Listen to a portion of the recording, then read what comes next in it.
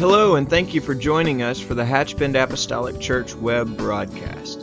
In our society today, some, and yes, sadly, maybe even most, question the value of preaching in their lives. But we still believe what Paul said in 1 Corinthians chapter 1. In essence, Paul preached that God has chosen the foolishness of preaching to save them that believe.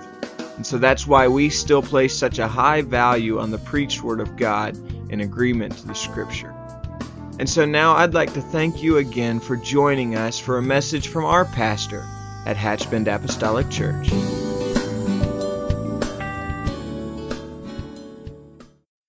so if you have your Bibles, I'm going to ask you to join me in the book of Hebrews chapter 11. We're going to read verses 1 and 2, and it's probably a well-worn path for many that are here. And I know tonight that the Spirit of God can speak something fresh into our heart. Amen. I'm thankful for well-worn Bibles. Amen. Well-worn Bibles. That means we've been there. We've been there. Hebrews 11 and 1. Now faith is the substance of things hoped for, the evidence of things not seen. For by it, by faith, the elders obtained a good report. And so this evening I want to preach about faith. And my subject tonight is the hope that faith brings. So I'm not talking about faith in faith or hope in hope, but I'm talking about faith in God and His Word. Praise God. Amen. You can be seated, and the Lord bless you tonight. I believe that faith is perhaps one of the greatest qualities of the Christian life, because faith gives hope, and it gives meaning, and it gives purpose to everything that we know, faith. And I realize that faith is something that we sort of build and collect, if I may say it that way, as we walk with God. I remember several years ago, I was trying to really think about it, but it would have to be more than 17 years ago, because we were still having camp meeting in the gym at the campground, and Brother Paul Mooney was our evening speaker. And he preached a message about his faith file. I've referred to this several times through the years because it truly impacted my life. It was simple in some regard, a simple approach to a message. And he had a manila file folder that I saw really was titled The Faith File, and his faith file. And in that, he just began to preach about things that God and prayers that God had answered, things that God had done, prayers that God had answered through the years. And so he chronicled those things, and he just began to preach about when his faith would run low, that he would turn to his faith file. In addition to the Word of God and messages on faith or songs that may uplift us and encourage us, there's nothing quite like our own personal faith file, where we turn and we know that God is God because of what He did in our lives. I'm thankful for the redemption of people, men and women's life in the Scripture, and I have great confidence in that. But I'm also more thankful, if I could put it this way, for the move of God in people's lives that I know personally. There's just something about that being underlined. And I was there when it happened, as the song says. I guess I ought to know. We watched how the Lord time and time again has moved in the heart, in the lives of people, and has sustained their steps. I think faith at least is fundamental to our relationship with God. And so it would be difficult to talk about faith without talking about people of faith.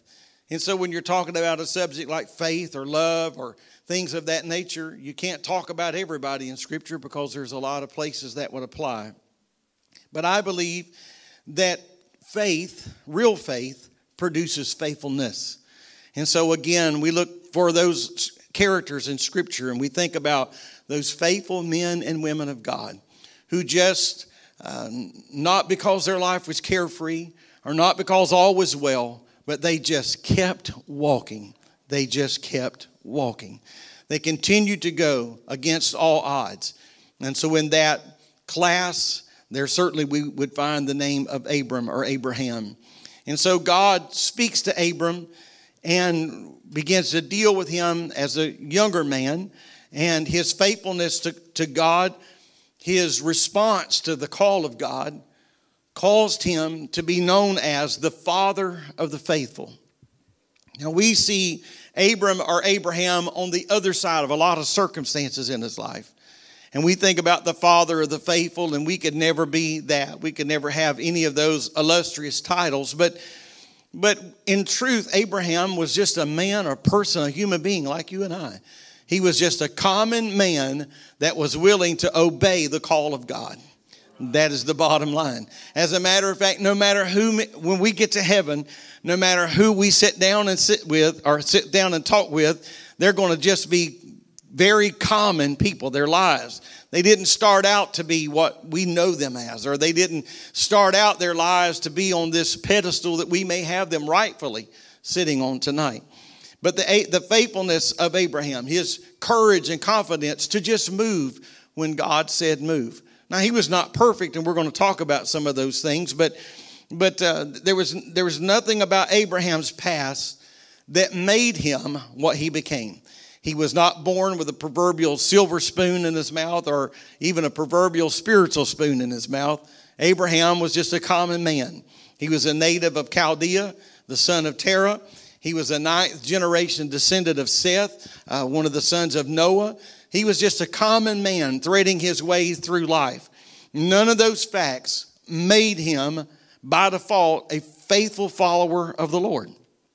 I've often said that you can't inherit spiritual things. Now, I'm thankful for the spiritual path that was placed before me, and I'm sure you feel the same thing. But just because your mother or father or aunt or uncle had a great prayer life, you're not going to inherit that prayer life. You got to develop that yourself. Because somebody had a great comprehension of Scripture, you're not just going to inherit that. You may inherit their eyes or the shape of their hand or their nose or their feet, but you're not going to inherit those spiritual attributes. And so none of the facts that we know about Abram made him what he was. Abraham, like you and I, have to develop our own relationship with God, and we do that by exercising our own faith. We exercise our own faith by running the race that Paul said was set before us. I don't have to live your life, and you don't have to live mine. But we have to run the race that is set before us. And so if we look at Abraham's life, and again, sometimes we focus on the end, but if we look at Abraham's life, we have to realize this. We think about Abraham in Genesis 22. We'll talk about that a bit more in a moment. But we look at Abraham in Genesis 22 or Genesis 24, and we see him in these illustrious moments or times in his life, and fail to realize that it took him years to develop that kind of faith. We look at sometimes other people and how God is using them, and we want to be from where we are to where they are.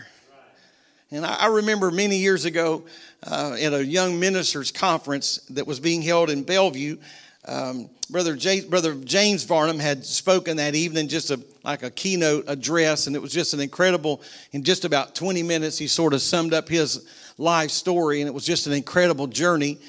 And his son, Brother Jason Varnum, the pastor of the church, got up and he said, you know, there's a lot of people that would like to be where my dad is now. He said, but the real question is, how did he get here?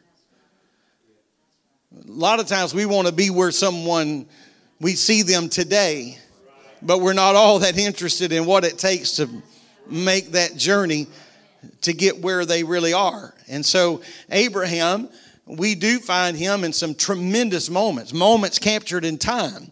But he didn't get there overnight. It took years to get to that place. And it's no different for you and I here this evening. It takes time to mature in faith. And if we're not careful spiritually, we can be much like we are naturally. We always want to be somewhere else in our life. At some other intersection. You're 15, you want to be 16. 16, you want to be 18. You're 18, you want to be 21. Then you want to be 25. And then you want to be this. Amen. And then you want to be old enough to retire, and then you want to be young enough to do it all over again. As we say, if I had it to do over again, I'd be a lot wiser. And we always have a reason for wanting to be somewhere else. But the truth of the matter is that it takes time to get wherever we are. And it has taken me 60 years to get here. And it's taken you ever how long to get there. And it doesn't happen overnight. But And so it takes time to mature in our faith, and we have to walk through a few valleys, hear me now, to know that he will never leave us or forsake us. We've heard that, many of us, all our life. But you got to go through some stuff to really come out the other side and say, you know what? That scripture has substance to me now that it has never had before, because I was in a very low place, but he's still there. He was right there with me. And so the call of God to Abraham was a call to a place that was unfamiliar.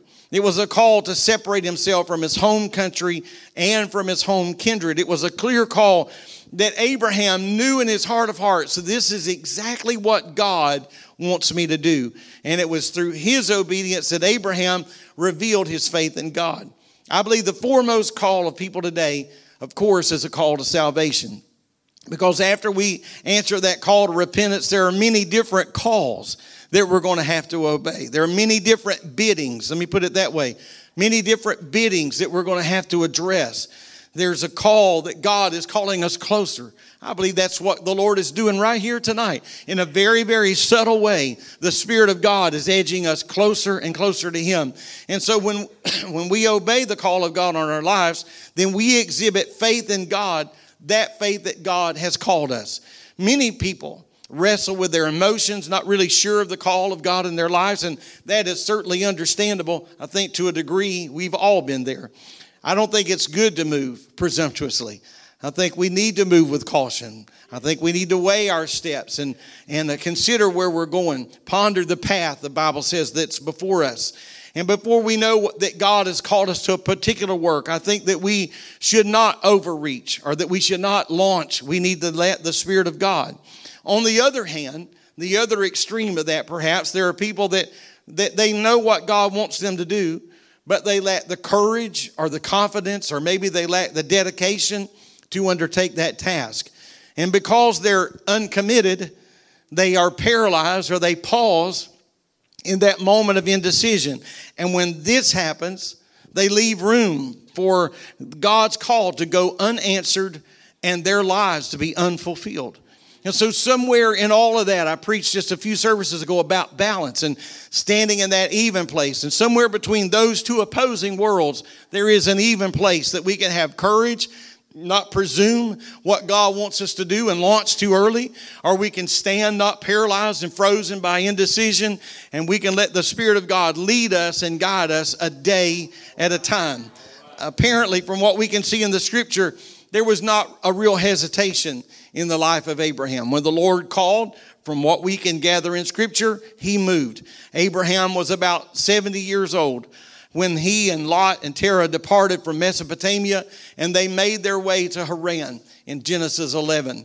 And this was the beginning of a walk with God that would really involve many moves. I believe we could all agree tonight that when we said yes to the Lord, our journey with God has involved many moves. Many moves, many transitions. Maybe not geographically, but many transitions spiritually. And so living in Haran was sufficient. It was sufficient for a time, sufficient for a season. But at the ending of Genesis 11, whenever Abraham's father Terah died, the Lord spoke to him, it's time to move from where you are to another place. We're going to move closer. The call initially was to go to a land that flows with milk and honey. It was a call to go beyond Haran. And so Haran was just a dwelling place. It was just a temporary moment. And so when he got there, it was sufficient till his father died. But then it was time to move on again. And I believe it's the same way with our walk with God. That spiritually speaking, we move from one plateau to another. Have you ever sensed that God was taking you to another place? Amen. We can call it God is taking us higher. Call it God has taken us deeper, and maybe it's a combination of both. But we know that we're in transition. God is taking us somewhere. And so as we follow the leading of the Lord, we progress spiritually and we grow in the will of God. And I believe that our walk by faith has nothing really to do with visible goals, nor it has anything to do with our emotions. Amen. Sometimes we don't really understand what God is doing in our life.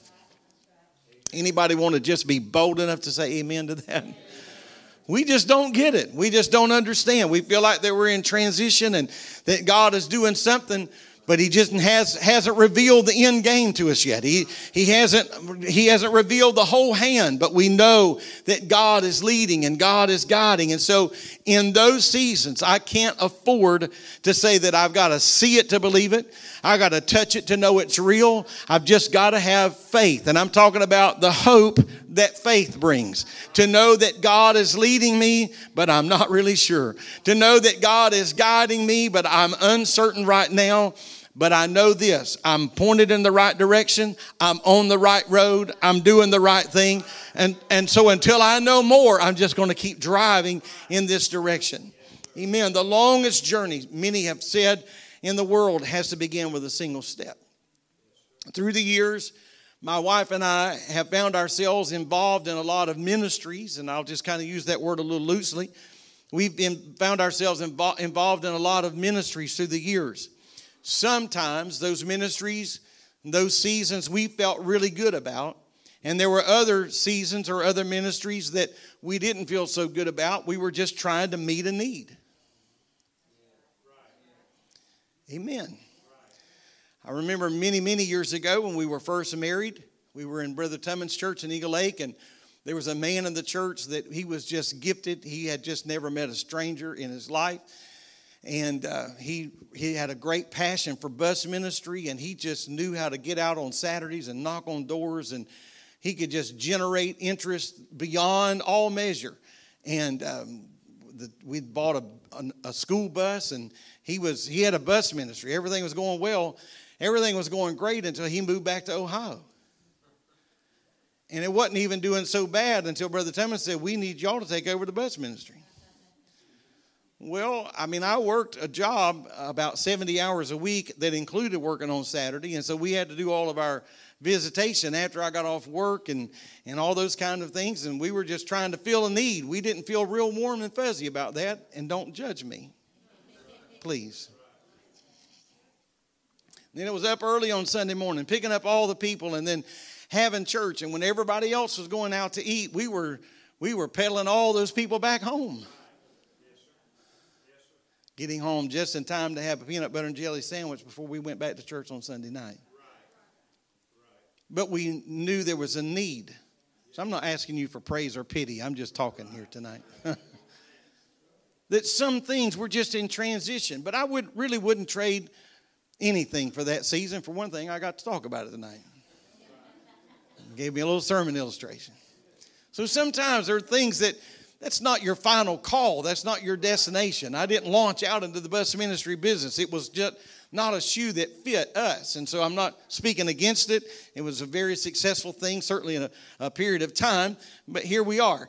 Amen. And so I'm thankful, though, that there was that moment. And in that moment, God has a few things to teach us, and I'm thankful for that. Throughout Abraham's walk with God, Abraham made at least 4 major decisive moves. He moved to Haran, and then from Haran he moved to Canaan. And when he was in Canaan, a famine came, and he moved to Egypt. And then while he was in Egypt, he realized this is not where I'm supposed to be, and he went back to Canaan. And so I want to look at those for just a moment and think about the impact that each one of those had on his life. As I stated earlier, his first move was out of Ur of Chaldees, which was a land of idolatry, a land of idol worshipers. As a matter of fact, his father, according to history, was not just an idol worshiper, but he was an idol maker. And so the Lord is calling him out of this land of paganistic ideology. God is incrementally taking him to a place where the scriptures talks about flowing with milk and honey, or to his perfect will. But it didn't happen overnight. It was incremental. The second move was after the death of his father. He moved, Genesis chapter 12 and 7. Abraham left Haran. He left his brother Nahor and his family. And at that time, he complied with God's call for him to separate from his father's house. And God led him to a land of Canaan, or toward the land of Canaan. And God rewarded him for his faith with a promise of this. He said, your descendants are going to possess the land. And Abraham built an altar to the Lord, and there he began to worship God. And then a third move was when famine arose, and Abraham, in a moment of unbelief and fear, moved to Egypt. And so when he moved to Egypt, he realized, I don't think he realized this for the first time at this moment, but he knew that he had married a beautiful woman, and that of Sarah. And so he said, when I get to Egypt, if I don't make up some kind of story here, then they're going to desire to take my wife away from me. And so he introduced her as his sister. And then fear came upon him, Abraham, that fear to misrepresent the truth, that fear to just out and out tell a story. Amen. And it revealed in that moment that his faith wasn't perfect. But let's remember this. He was still a man on a mission that was being directed by the Lord. Amen. He had stepped out of the will of God in this moment, but God still had this man on a mission. And I believe that there are times in our human weakness that our own humanity tries to undermine our faith. We take circumstances into our own hands. We wrestle it out of the hand of God. We don't call it wrestling out of the hand of God. We're just helping the Lord. But this led to his fourth move. When Abraham now decides, I've got to return to Canaan. I've got to get back to where I know I'm supposed to be. And this sounds warm and fuzzy, but you can't ever go to Egypt without Egypt coming out with you. A little bit of Egypt coming out with you. And so when he came out of Egypt, he was so increased with wealth that when he came out, the wealth of Abraham and Lot eventually caused contention in their own family. They had to separate. And so the first test for Abraham came when God called him to leave his own family, his own father's house. That was a huge ask. To say, I want you to leave everything you know, everything that is familiar. And so I'm asking you to trade the known for the unknown. I'm asking you to trade the familiar with the unfamiliar. And so the reward for Abraham's faith was this.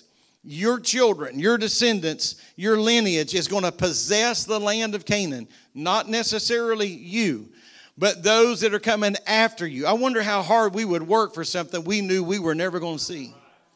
How faithful we would be to something we know we're never going to touch. But he said, but your children, your descendants. And so Abraham believed what God said in Genesis 15:6. The Bible says he believed in the Lord and counted it to him for righteousness. His faith, his courage, his confidence. 10 years later, Abraham, this father of the faithful, amen, was still childless and still living in Canaan.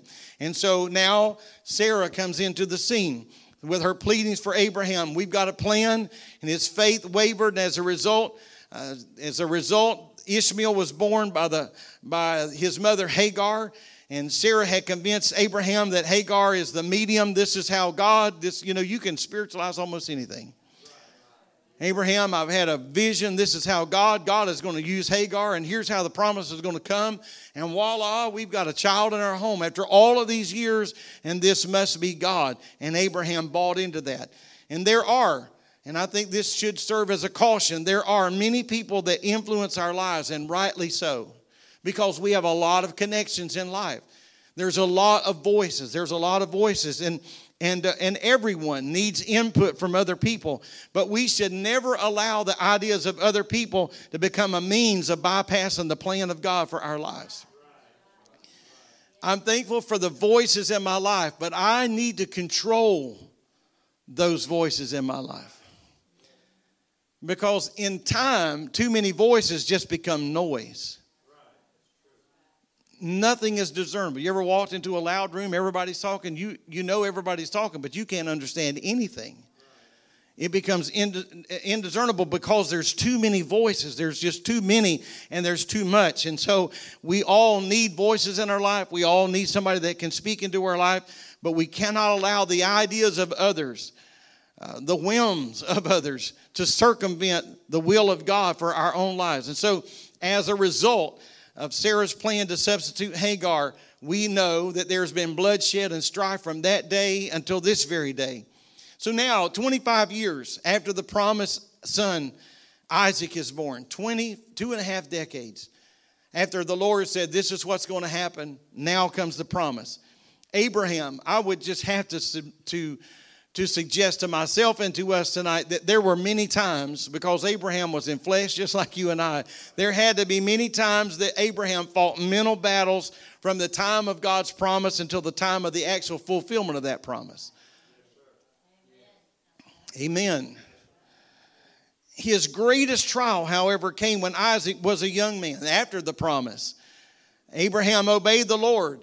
The Lord said, I want you to take him to a place I'm going to tell you of and offer him there. And he obeyed him. And so I would again suggest that in this 3-day journey, don't you think there was room for Abraham to have a silent conversation with the Lord? What is going on? It took 25 years to even get the promise, and now ever how many years he is into this, ever what the age of Isaac must have been. Never doubt that Isaac was not a child. He was a grown man. And so ever how many years we are into this promise, amen, after waiting so long for this seed, why now would you ask me to give this? But somehow his faith, I'm talking about the hope that faith can bring. Somehow the faith of Abraham stabilized him during his trial. Where did he get this kind of faith? I believe he got it in some of those transitional moves.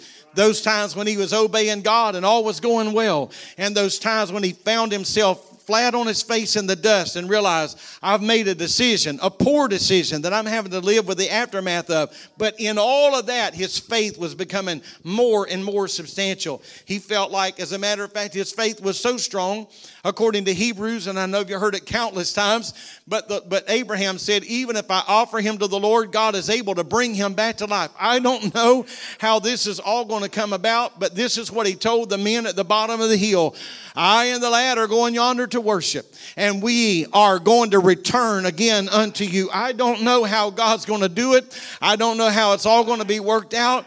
Amen. That's what he said before he left the men holding the mules. But even on the way up the mountain, his faith was even further tested when his own son said, I see the wood and I see the fire, but where is the sacrifice? But he said, God will provide himself a lamb for a burnt offering. God is going to take care of this. I'm not talking about faith and faith, hope and hope. I'm not talking about crossing our fingers. I'm not talking about wishing for the best. I'm not talking about just kind of pinky swearing that everything is going to be all right. No, I'm talking about, Lord God, I can't see the end of all of this. I cannot see nothing but the dark clouds, but I've got faith in you, not faith in man. I don't have faith in a building. I don't even have faith in a ministry. I've got faith in you that you are going to see me through it. I'm talking about tonight from my heart, the hope that faith brings, real faith. God is going to take care of this. This is not a man in denial. This is not a man in denial. This is a man standing on faith. And we know that God did, in fact, provide a ram in exchange for Isaac. And it was here that God, for Abraham, God became Jehovah Jireh. The Lord will provide. God didn't become Jehovah Jireh right then to God, he became Jehovah Jireh to Abraham, to mankind. He was proven there that God he will provide. He will make a way where there is no way. He will make a door where there is no door. He will make a passage where there is none. And so every person's faith will be tested to determine whether it is built on the right foundation. So I just ask you, has your faith ever been tested? Sure it has. Our world has been rocked. Amen. We're not always dancing. And we're not always shouting. We're not always happy. Sometimes we've just been almost disillusioned. And our world's been rocked. But we just have to stabilize ourselves on the Word of God. His Word is true. Amen. Many people's lives have been greatly enriched by faith, while others struggle from one crisis to another, perhaps plagued by doubt. A prerequisite, I believe, to, of course, receiving the promises of the Lord is that we have to believe. That's just to receive the Holy Ghost. You have to believe. Have you received since you believed? It's got to start with belief. And then we have to obey His Word. These are fundamental things. I know I'm taking us back just a moment, but hold on for just a moment. Amen. We've got to believe. We've got to obey the truth of God's Word. Truth is a priceless treasure. John said truth will set you free. Faith enables a person to discover the truth and have a love for it and obey it. I think about the passage of Scripture when Pilate said, what is truth? He asked the question, what is truth? And I know we're familiar with that question, but are we really familiar and think about the setting? Remember this. He asked the question, what is truth, while he beheld Jesus face to face. He was looking at truth in the eyes and said, what is truth? And if we're not careful, we could be within arm's reach of truth and not obey the truth. Amen. So it is imperative that we respect and that we listen to and that we act on the commandments of the Word of God. Because we've got to not just know the truth, but have a love for the truth. Because love is what produces obedience. And thirdly, I believe that we're called to live a holy life. And I believe that holiness is a byproduct of obedience and the love of truth. We have got to obey God's plan, but that plan is going to lead us somewhere where there is a visual difference in our walk with God. There is something on the outside, amen, that lets the world know there's something going on the inside. Praise God. I'll ask our musicians to come if they will, and I'll start closing. How's that? I believe the more we separate ourselves unto the Lord, the less inclined we are to be attracted to the things that appeal to our carnal nature. May I say that again? That the more we separate ourselves unto God, the less inclined we are to be attracted to the wrong thing. Because our passions they're just somewhere else. My attention is already spoken for. And this is where my focus is. And so the more experience we have with God, the greater our desire to please Him becomes.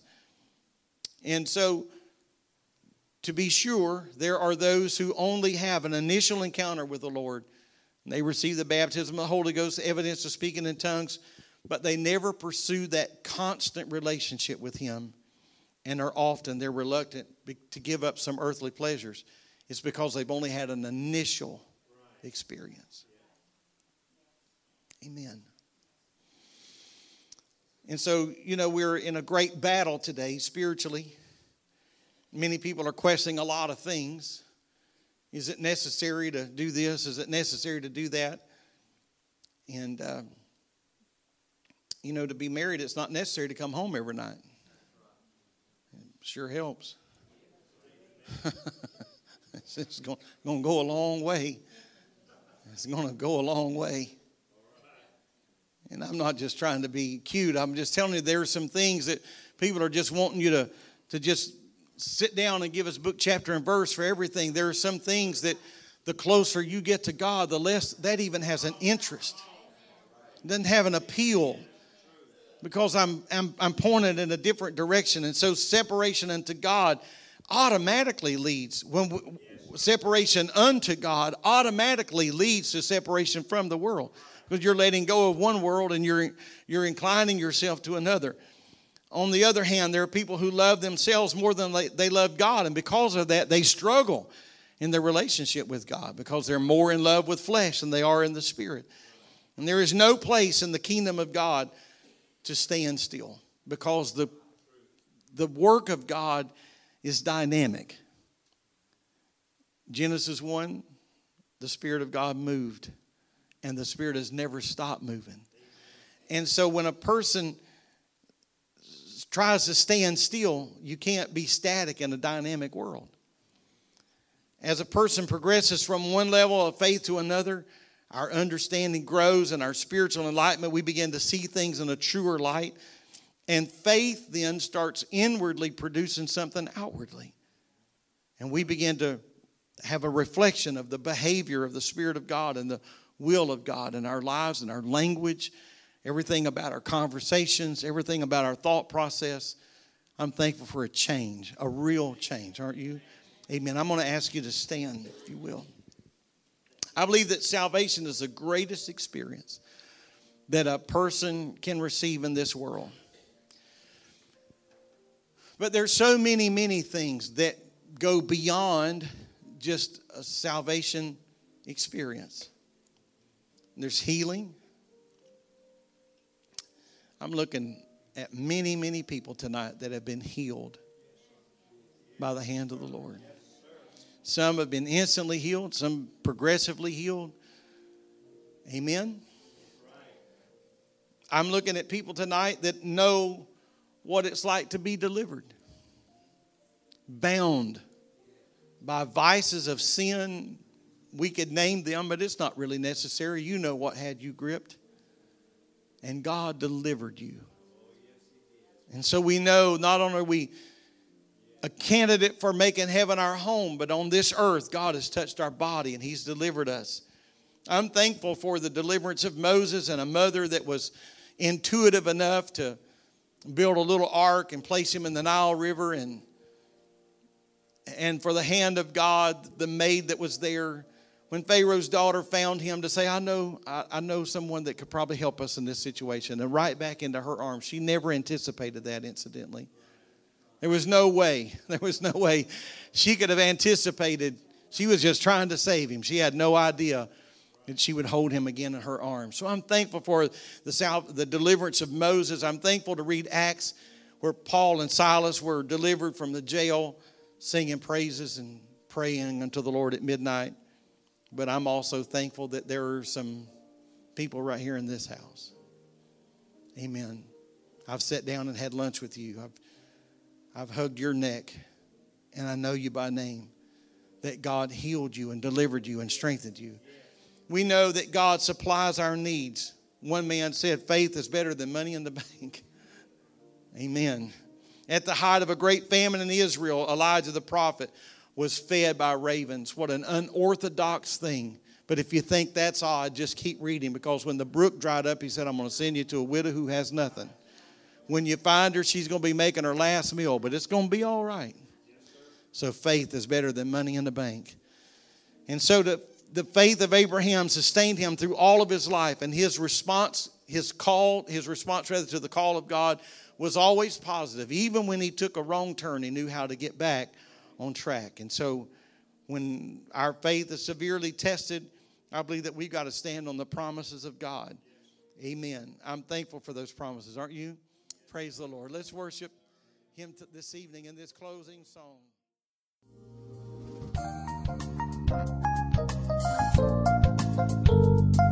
This message has been brought to you today by the media ministry of Hatchbend Apostolic Church. We pray that it's ministered to you in some way, and we'd like to take this opportunity to invite you to join us in service here at Hatchbend Apostolic. Our Sunday services begin at 10 a.m. and our Wednesday night service at 7:30 p.m. For any more information or to speak with our ministry staff, please feel free to call our church office at 386-935-2806, or you can visit the contact link here on our website. Again, thank you for listening, and we pray God's richest blessings on you and your family.